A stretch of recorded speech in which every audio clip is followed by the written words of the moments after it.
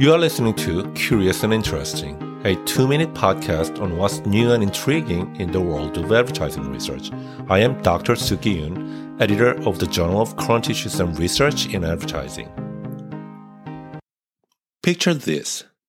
While scrolling down Instagram, you encounter your American neighbor's selfie. She's holding a bottle of Coca-Cola. Her face is clear, but the background is blurred. You can barely discern that she's on vacation at a beach, and you wonder where she may be. As you continue scrolling down, you spot a selfie posted by a Chinese friend. She's showing her brand new pair of Nike shoes and is standing by a sign that shows Smokey the Bear with a caption that says, "Only you can prevent forest fires." Clearly, you can tell that she's at the Smoky Mountains.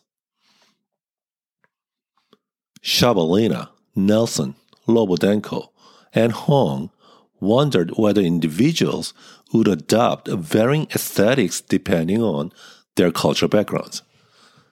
They examined that possibility by asking college students from the United States, Russia, and China to create and post 3 brand selfies on Instagram.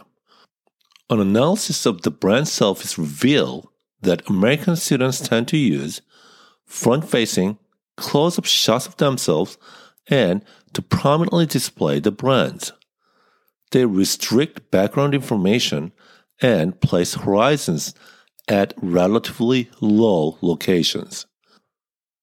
In contrast, Chinese and Russian students tend to take medium close-up shots of themselves. They locate the horizon line relatively high and include more background information. For more information, this research paper was published in the 2023 issue of the Journal of Current Issues and Research in Advertising.